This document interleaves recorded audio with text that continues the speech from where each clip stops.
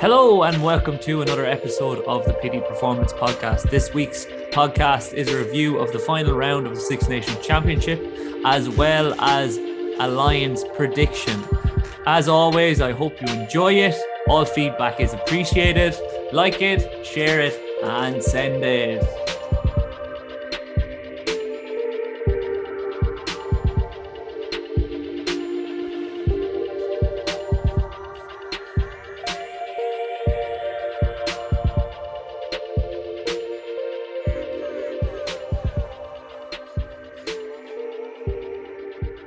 And we're on. Welcome back to another episode of the Petey Performance Podcast. I am extremely excited this week because we had a fantastic festival of rugby at the weekend. Super Saturday, nothing better in the Six Nations really than 3 games back to back. Just sit down and enjoy what's on offer. Like, brilliant stuff like to watch. Thoroughly enjoyable. But I decided this week I'm going to go in order of the games, considering I can't justify talking about the Italy and Scotland game for too long because it was such an absolute hames of a match. It was a good job we started with that one, kind of set the tone. Like, there were a lot of scores in it, but realistically, like, it was so one-sided that you don't even want to bother watching. It was very difficult to watch Italy play that badly after having some promising moments over the last few weeks, like, and then to watch that display that they gave was ridiculous, really. Like, this again, like, they always start promising and then just fade away, and like, what can be done about it? Like, poor old Franco Smith looked like he just wanted to get out of there, to be honest, like, head in the hands, and Jesus, his stress levels must be through the roof. Somebody want to be keeping an eye on that fella, because Jesus, that is a tough job. Like, horrible job to take on. And like, as we said in the previous rounds, he was doing good stuff with them. Like, there was promising stuff in terms of their attack and where they were going with that. And I still think that young Varney at scrum half is a decent player, even in getting a 52-10 battering, and he didn't come off looking too poorly. Like, that's saying something. Garbrisi didn't have as good a game as him now. He got caught out on the right for Van der Merwe's first. But I just reckon, like, they pulled him off and put Cana on, and what do you gain by putting Cana on? Just leave him out there. Leave him try and figure it out, you know? When England went down to New Zealand back in 99 or whatever for Wilkinson's first cap, they got absolutely battered, but you can guarantee back then he would have been left out there and just try and deal with it. And you grow as a player from those types of batterings. Like, Ireland went down and got battered about 70-10 or something. When Heaslip got the red card? Sonny Bill was at 12 and Cruden was at 10. They just absolutely made bits of us. Is that necessary to happen? I suppose that probably could have been one of the catalysts for us beating them down the line, you know?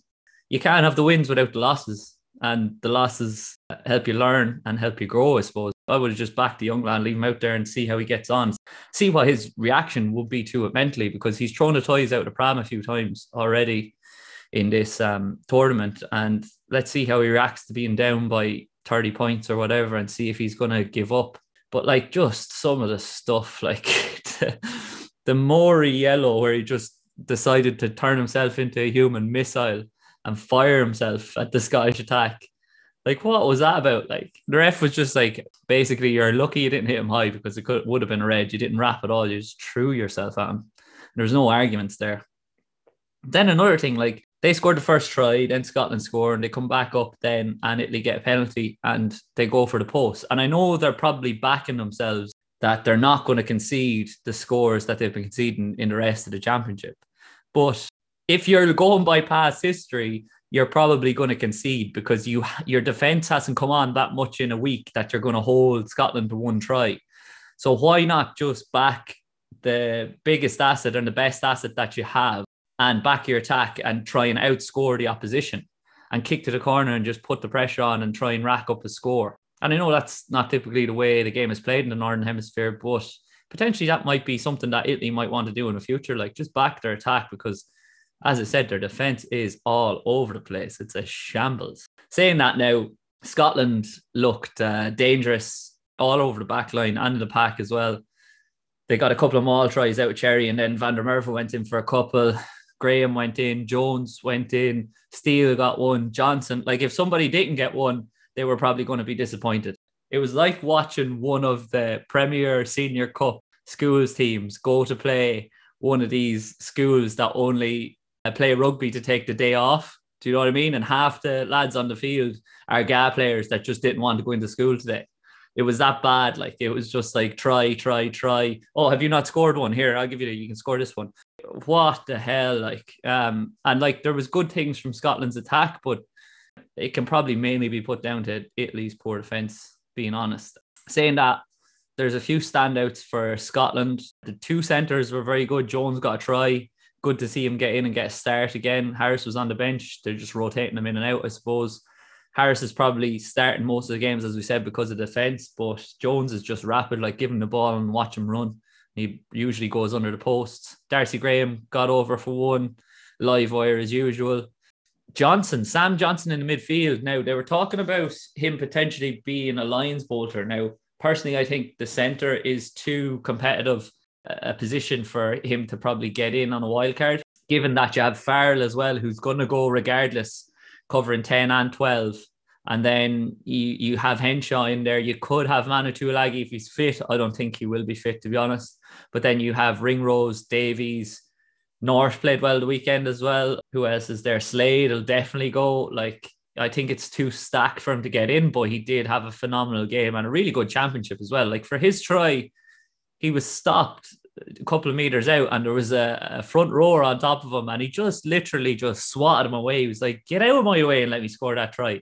Super game from himself. I think the Hogg experiment at 10 probably isn't something they'll go with in the future. He's definitely a better 15 than a 10. And I think other than the Lions appearance a few years ago, the only time he played 10 was at his club, not like his professional club, but like his local club. So I don't know if he was put in there because Russell hadn't been going well. I think Hastings is a good 10 in the future to have in there anyway. Some matches might call for to pick Hastings ahead of Russell, and Russell's inconsistency is probably what got him out of there. So yeah, I don't think Hogg really has much of a future at 10, but it was nice to see him in there, I suppose, to throw the ball around a little bit and play an expansive game, which is always good to watch Scotland play that. In the pack then, I think a few of their players put their hands up. Like it was hard to put your hand up too much for line spots against an Italy side that were just abysmal. But definitely Hamish Watson will probably go. Fagerson's in the mix, both of them. Matt Fagerson in the mix at 8, probably not going to go. Like you've Faletau, Vunipola, you have Stander, you have Sam Simmons as well, could go as a bolter. He should be playing for England, but sure, we'll get onto that later. Xander Fagerson at tight head, competitive position as well, but has a chance, I suppose. And maybe Turner at hooker. And then Gray as well in the second row. So like decent players there. Are they going to challenge for the tournament in the next few years? Who knows, really. Van der Merwe as well, actually, to be fair. He's just a unit, like, and he's rapid as well. And great scoring record in the Six Nations. So I'd be surprised if he doesn't get picked for the Lions. Like, there's a lot of decent wingers out there, but going by form, he should probably be going. Moving on to the game that we all want to talk about anyway. Ireland and England. And, you just have to be delighted for them, like, because they take so much shit off journalists, like, and it just goes to show that the rugby writers in this country, like, they're just so black and white. Like, we're never as bad as they make us out to be, and we're never as good as they make us out to be. And I know that sounds ridiculous, but it's the truth. Like, last few weeks, they're just saying, is there anything going right with the attack? Like, I can't see anything. No, nothing. We're offloading again. We're playing a little bit more risky rugby. We're backing our skills. And there's set piece moves that are breaking through the defensive line. So, like, that's all positive, but they're either all positive or all negative. And after the game, they're all positive, obviously, because we won. But it just shows that rugby fans and rugby journalists are so fickle. But it was a fantastic performance. Like, that first try off set piece, I don't know who concocted that one up, whether it was Paul O'Connell or Vinnie Hammond. But to pull Curry out of position and Conan to go up and tap it down to Earls, and then Earls just made bits of Johnny May with that left foot step and beats him for pace at the corner. Like, and what a game he had. Like, he's just Mr. Consistent, does everything right. And you're just delighted. I wish that second try had a stood, because that was some finish. and great play from Ireland in the build-up for that as well. And it just shows that we can play the rugby that the journalists are telling us that we can't.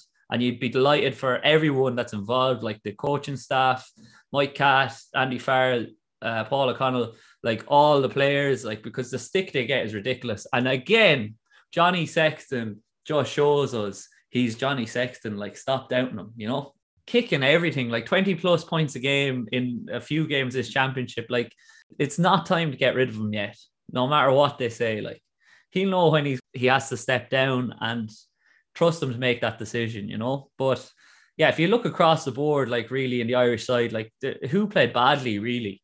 Like, obviously Bundy Aki getting the red card was a bit ridiculous. Definitely by putting Aki in there when Ringrose is injured, you lose another playmaker, because sometimes Ringrose acts as a playmaker and gets in as first receiver and calls plays and that. But against England, I suppose they wanted two big centres and they wanted to just shut them down in midfield. And the two lads did that, like especially Henshaw. Aki's hit on Vunipola, he never dips. There was literally no argument to be made. That's a red card. And he does it at times, and it's because he's trying to make that big hit. And that's his game, I suppose. He's trying to make the dominant tackle, but he just gets it wrong at times, and we all do. It always is going to look worse in slow-mo as well, but you've got to dip, man. Like, Billy is 2 heads above you. Like, no matter if he's dipping into the tackle or not, you've got to get down to at least below his chest if you're not going to get done. You hit him straight in the face and you can't argue. But anyway, looking to his centre counterpart, sure, we only needed one centre out there because he was a man possessed. Henshaw was unbelievable, like outrageous. Just, it's every time we play England as well. He just plays out of his skin. He just is so up for it. Like, he just showed the experience and the new that he had on Ollie Lawrence really came to the fore and came good for him, I suppose. He was getting over the gain line every time. He was making dominant hits on Ford, dominant hits on Daly, just smashing lads, like driving them back. Little offload when he was going into touch, like just such good decision making as well. Everything he touched went well, like, and justly he got man of the match. But then, like, you look across the back line, like you have Hugo Keenan, it was like watching the second coming of 2009 Lions tour Rob Kearney. Like, just they were launching balls up in the air and Keenan was taking them no problem. Like in the lead up for that Conan try when Sexton skied it, and he had no right. Keenan had no right to take that ball. He gets up over, was it Johnny May, left wing, and wins it. And yeah, just relentless stuff. Poor out Jacob Stockdale kind of didn't get many opportunities. He looked a little bit nervous, probably because he's just back into the side and he's trying to make a point. He looked like every time he got the ball, he wanted to score a try or do something ridiculous, whereas he probably would have been better off just doing the basics really, really well, because that's what James Lowe hasn't been doing the last 2 weeks. He hasn't been doing the basics, making his tackles. And then for the England try, for Youngs, like when they went down the short side and George gave the little pop pass, and like even when he didn't have the ball, he was trying to score. Stockdale, he bites in and tries to get the intercept and then they score. I think, to be honest, he probably needed to bite in on George because it looked like George was getting outside Herring. Herring gave him a look afterwards as if to say, like, what the hell? Tackle one of them at least, but sure, that's a forward looking at a back, I suppose. And he's not going to understand that. If Stockdale catches that ball, runs the length of the field and scores under a post, game over immediately. And we were after going down 14 men there as well, 15 minutes left. Like, he was probably thinking, yeah, I'm going to win it for us and I'll have nailed on my starting position again. So you can't knock him because of that. In the pack then, as usual, they were all immense against England. There's like a real rivalry goes on between the Irish and the English pack. And it was just like two massive packs going hammer and tongs at each other. The scrums at the start, like you could see Sinclair and Kilcoyne rubbing the heads together, and then Kilcoyne gets the upper hand. And then you were kind of saying, right, this could be a good day, I think. Poor old Kilcoyne then got the head knock and he was off, and he was knocked out. That guy had to get him off the field, get him on the stretcher, get him off the field, like for his own safety. But he's always picked against England like it's gas. He must just love getting up for that game. And he was going well until that happened. But you don't lose anything by bringing on Cian Healy either. Like, he's had a really good championship. Another one that'll probably go on the Lions tour. And then what a send-off for CJ. Like, and his interview afterwards, like, tell me that fella isn't Irish. Like, tell me he's not playing for those boys, for that jersey. Like, yeah, just gives us all every time. Like, there was one stage, I think it was it Billy Vunipola and Curry and potentially Ford or Farrell, and three of them went to tackle him at once, and he like ran in, and he came off the better out of everybody that was in the contact. And then it showed his face afterwards, and he just loves it. Like, he loves the contact. And another man that loves the contact, Tadhg Furlong, taking ball from everywhere and just running straight into lads. Just, you're meant to look for a weak shoulder, Tadhg, or a weak arm and go through the gap, not just run square at bodies. But that's what he was doing. He took it real personal, as they say, at the weekend. Nailed on, starter for the Lions. Hopefully he stays fit. And then Jack Conan, like, lots of questions about him getting the nod for the weekend. I was one of them. I was like, I don't know what the story is with that, but like, silence all the critics. So he did a great try, took it expertly, like one opportunity, picks and goes over in the corner, and he set up the Earls try as well. And then he carried very well around the field.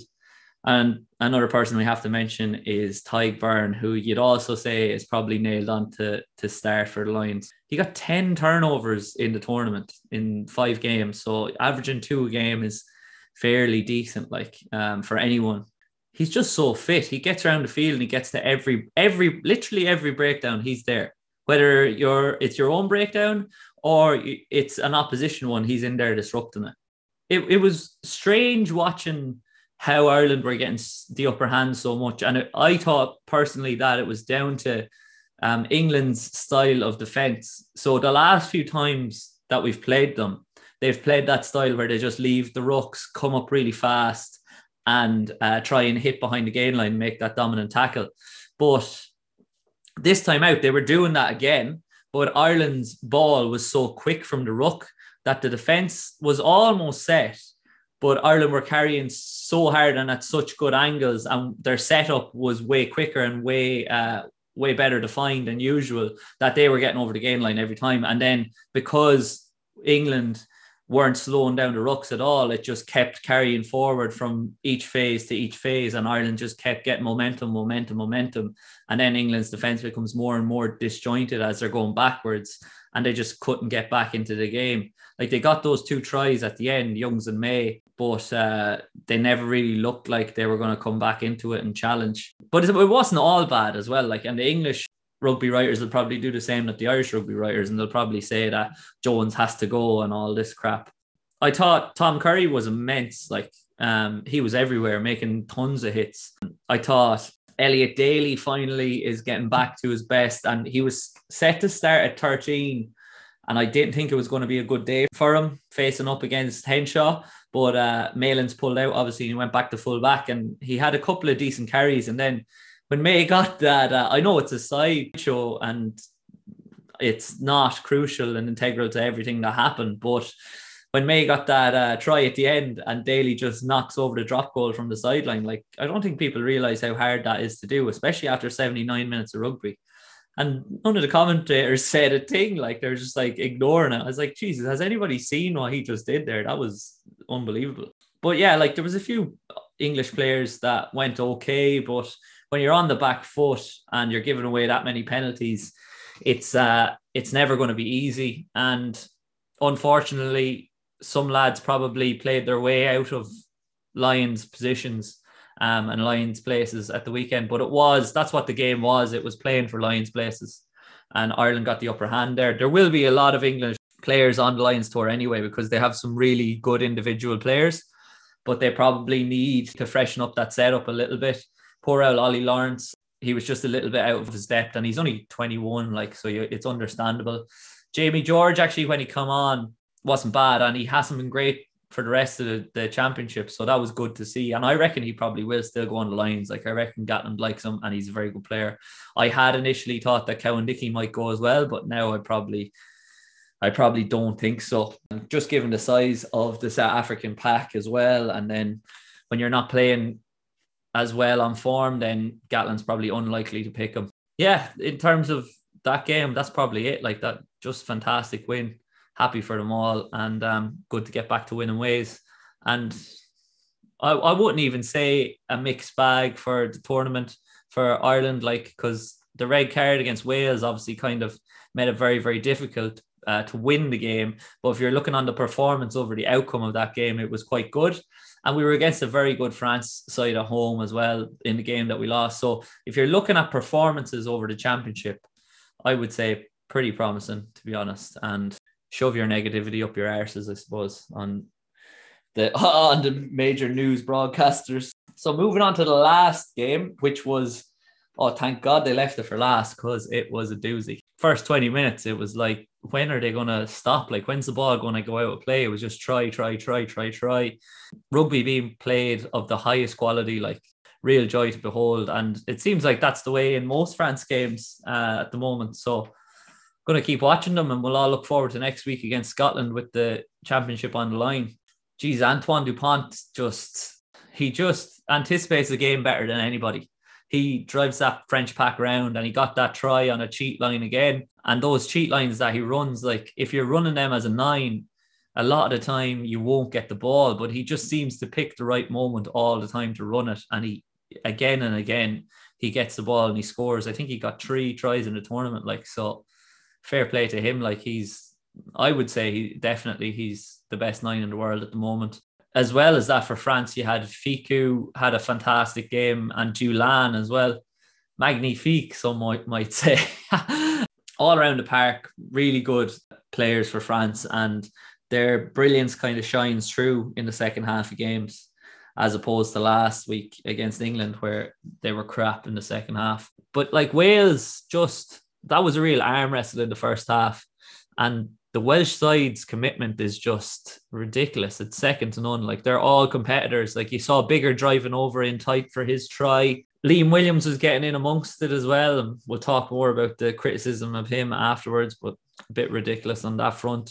And then, like, you have Navidi, you have Tipperick, you have Faletau, and they're just not afraid to mix things up, and Ken Owens, and get in and carry and make the hard yards. And like, France were getting set and they were leaving the rucks and trying to make those dominant tackles behind the game line as well, with numbers up. But even though they were set, Wales were still making ground, because they were employing that tactic that's become really popular of late, which is 2 and 3 man carries. So where you have the latch on, like, I think back in the day they used to call it truck and trailer or whatever, or sometimes even you see the guy that's supporting the ball carrier will tackle the tackler. So like the French player that's tackling the Welsh player with the ball, one of the Welsh lads will just tackle him then off that and try and drive them back and get a front foot ball and gain momentum. And it worked. Like, they stayed in the game and they were up until the second half, late in the second half. Yeah, it was a hard one for Luke Pearce to ref, really, and not come off the bad guy to someone. You know, like, anytime you're going to the TMO that many times, people are going to criticize your decisions. But I thought he handled the game really, really well, to be honest, as a whole. The Reece Zammit try that he ruled out, definite no try.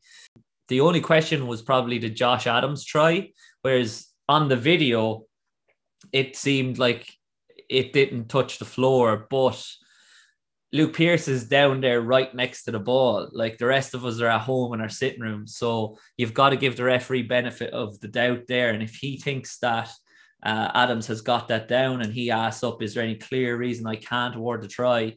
Then it's a try, because he perceives that Josh Adams has scored and he's the man in charge. So yeah, I don't think there was much argument there, really. Then we had just TMO call after TMO call. And it seemed like anytime anyone went for the line, there was like 6 players just swarmed around them and tried to hold them up. And it showed how much both teams wanted it and how much both teams were fighting. Yeah, like, Wales cover defence and their work rate as a whole was just phenomenal. They almost held them out, I suppose, up until the end. Like, it seemed like they were going to get away with it, even though it didn't seem like they were the better team. And it did come back to a little bit of slightly cynical play, I suppose. And as I said, they are the masters of the dark arts. Like, they're falling all over the ball and they're doing it on purpose. And you could see anytime Alan Wynne Jones got in close to the ruck, the French players just tried to get him out of there as soon as possible.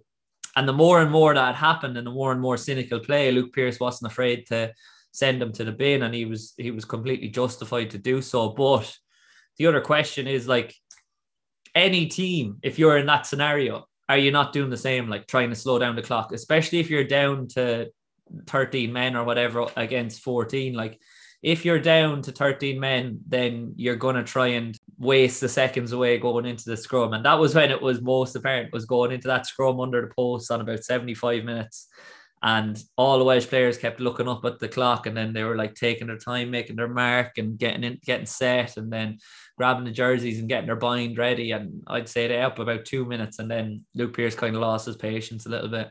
And then when France scored that try, that was the Olivon try, and they were going back to halfway. They landed up halfway about 30 seconds before the Welsh boys walked up. But like, again, like, are you not going to do that as well if you're winning and you probably are on the back foot and you've no chance of getting a try?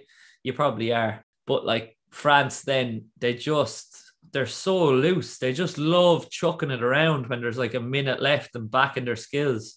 Like Dulin and Fiku, Peno, all of them, like, it was great to watch. Happy Intermac came back into the side and played well. But like, yeah, offloads galore with like nothing left on the clock. And it almost came to bite them in the arse when they lost the possession with a minute left. And then one of the Welsh boys goes off his feet at the ruck, and he was sealing off, and they were slowing the clock down there. Luke Pearce had said use it on that ruck, and he probably could have even gave a scrum to France at that stage because they hadn't. But he made the right decision to give France the penalty, and they kicked to the corner, come back up, and Dulin scores. And like, there wasn't much that Wales could do. Like, they gave it their all to keep them out with numbers down. And in the end, France just had an overlap. And of course they were going to have an overlap, like, because Wales were forced into defending narrow because they had only 13 men on the field. So Dulin gets over in the corner, and it probably was the just reward for the better team. And he had a great game as well. Like, Dulin, like he gets the ball behind his line in the second half at one stage, and there's not many players that are going to look up when you get behind your line from them kicking it through and say, yeah, I'll have this, I'm going to have a run. And he runs it out and he nearly gets out of 22. Like, it was just superb to watch. But yeah, they're going to be a team to watch in the future, and a team that are going to probably go well at the World Cup in a few years. But then the last point on the Welsh game is the whole Liam Williams stuff. And like, the criticism of him online is just really moronic. Like, no game is ever lost or won on one moment. It's an accumulation of moments. And one moment, Liam Williams thinks he's onside. Like, he probably genuinely looked like he thought he was onside. And he goes to tackle Saran at that stage, the 9, and slaps the ball out, and he gets a yellow card. But like, what I don't understand is, sure, Faletau was already after getting a yellow card. So why are people just blaming Liam Williams? Like, what the hell is this about? And as myself and Elliot said in the podcast a couple of weeks ago, the lads that are sending this shit to Liam Williams, like, these are lads that played under 12's fucking C team and think they know something about rugby. Like, you haven't a fucking clue, mate. Keep your opinion to yourself. Like, might be rich coming from me, the fellow with the podcast, but like, I'm always trying to bring some sort of positivity with this. And I just think singling out players like that and actually tagging him on Twitter so that he sees it, like, why do you need to do that even? Like, if you think he had a bad game, whatever, say you think he had a bad game or he could have done better, but don't just hurl abuse at him and tag him in it, like, as if he's going to mess you about. Oh yeah, appreciate the constructive criticism, mate. Like, you're an idiot. But look, to move away from the negativity, as we said, because we don't want to dwell on it too much, what I said might be useful is to go through my picks for the Lions so far. Now, I did pick most of this team last week before this final weekend, so there may be some slight changes in it, but as a whole, I think most of it's fairly nailed on. But sure, what the fuck would I know, as I usually say, it's up to Warren Gatland anyway. He might pick fucking 36 Welshmen for all we know. So yeah, I think I'll start in the front row, I suppose. I'm I think loose head, pretty competitive. I was looking initially at Healy, Makovonapola, and I thought Ellis Genge would get in as the third loose head, but going by last week now, I'd say it'll probably be Wyn Jones. Genji came on and he might even get cited for what went on at the bottom of a ruck. And with Wales going so well, like, and Wyn Jones playing well as well, he'd probably be justified to go in there. At hooker, I'd say Ken Owens is probably nailed on to start. He's had a really good tournament. I reckon Jamie George might get in there, as I said, because of Gatland likes him as a player. And I was going for Cowan Dickey before, but now I think it'll probably be Turner from Scotland. George Turner, a decent player as well. Funnily enough, both Owens and Turner have played in the back row before. So if somebody gets injured, which is crucial on the Lions tour, the boys will be able to jump in there, which might be an asset to have. Then at tie head, as we all know, Tyke Furlong's going to be there, probably followed by Kyle Sinclair, who was on the last one, and then Thomas Francis from Wales. So no real surprises there in the front row. Second rows, I'd probably go with Toje, Alan Wyn Jones, James Ryan if he's fit, and Johnny Gray. And then you have Tyke Byrne at 6, who can cover second row as well. So yeah, I reckon their bases are covered at second row there, and they're all world-class players, so makes it for a good setup. Then at 6, I think, as I said, Byrne will go, and I think the other position is up for grabs between two Irishmen. I think it's between probably Stander, who probably has the benefit of the doubt because he covers 8 as well, and O'Mahony, who they say covers 6 or 7, but he hasn't been playing too much lately in the last couple of games for Ireland. So what he would go for is the line out, and he's one of the best line out jumpers out around. So like that would be a decent reason to go, and you couldn't really argue either. Then at 7, I would say it'll probably be Tom Curry, who I thought was immense. Justin Tibberick, who was equally immense against France, putting in a lovely little grubber through for that Adams try, and Hamish Watson going as a third 7. So then you have 6 and 7 covered with all those players. Potentially won't bring that many, but we'll see. Then at 8, I reckon this is my out of left field hot take. I reckon Sam Simmons might go at 8. I reckon Faletau will definitely go at 8, but I think Simmons will go alongside him. I think it'll be kind of like he's probably the form 8 in the Northern Hemisphere, and he hasn't been playing for his country, but like, do you care really? Probably not. And then Billy Vunipola hasn't shown enough in the championship to warrant going in terms of how he's playing and then attitude at times as well. So yeah, that's who I'd pick in the pack. As I said, Stander might go as a 6/8 too, but they'll probably only bring 2 true 8s. So yeah, I think as well Stander would be very good to go in terms of his last hurrah, and it's against South Africa as well, the team that told him that he was too small. So he might be a good pick there. Then at 9, Conor Murray probably go. Gatland loves him. Ben Youngs as well, worked with Gatland before. And then the third place is up for grabs between Ali Price, Gareth Davies, and even Kieran Hardy could go in. Like he had a good tournament too. I personally would probably bring Ali Price, but there's not too much of a difference between bringing Price and bringing Gareth Davies. So if it comes down to the decision, and Gatland will probably go for the Welshman that he's worked with before, and Davies will be that man. So you couldn't really argue. At 10, then I'd say Sexton will go at 10. I think Farrell will go, but I would say he'll go at more of a 12. He might end up playing 10, but he'll go as a 12 just so Gatland has the opportunity to bring one more 10 with him, whether that's going to be George Ford, Finn Russell, or Callum Sheedy, or Dan Bigger. It's kind of up in the air. There's pros and cons for all of them. If you're going based on form, I'd actually probably pick Sheedy. However, Sheedy doesn't have the experience, so he may not go. Ford has had a decent championship, so and he works well with Farrell, but against South Africa, he's probably not defensively astute enough to handle big men running at him all day.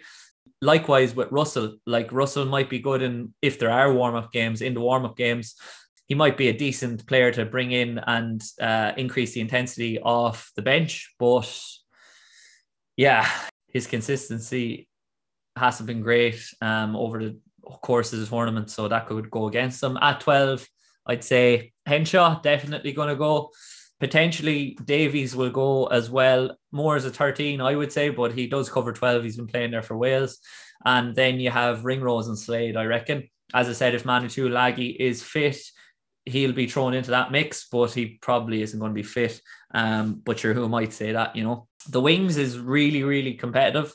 I don't think Peters is going to get a shot even after the performance of the weekend. He is Mr. Consistency, but he's probably missing that point of difference. And if you're going for point of difference, you're going to go Reece Sammet for pace. You're going to go probably with Van der Merwe for size, Adams for a combination of the two, and then Johnny May and Watson. It's probably between the two of them for the fourth position. Probably leaning more towards Watson as he covers fullback as well. And if you have Reece Sammet in there in terms of pace, then it might be difficult to warrant putting May in there as well.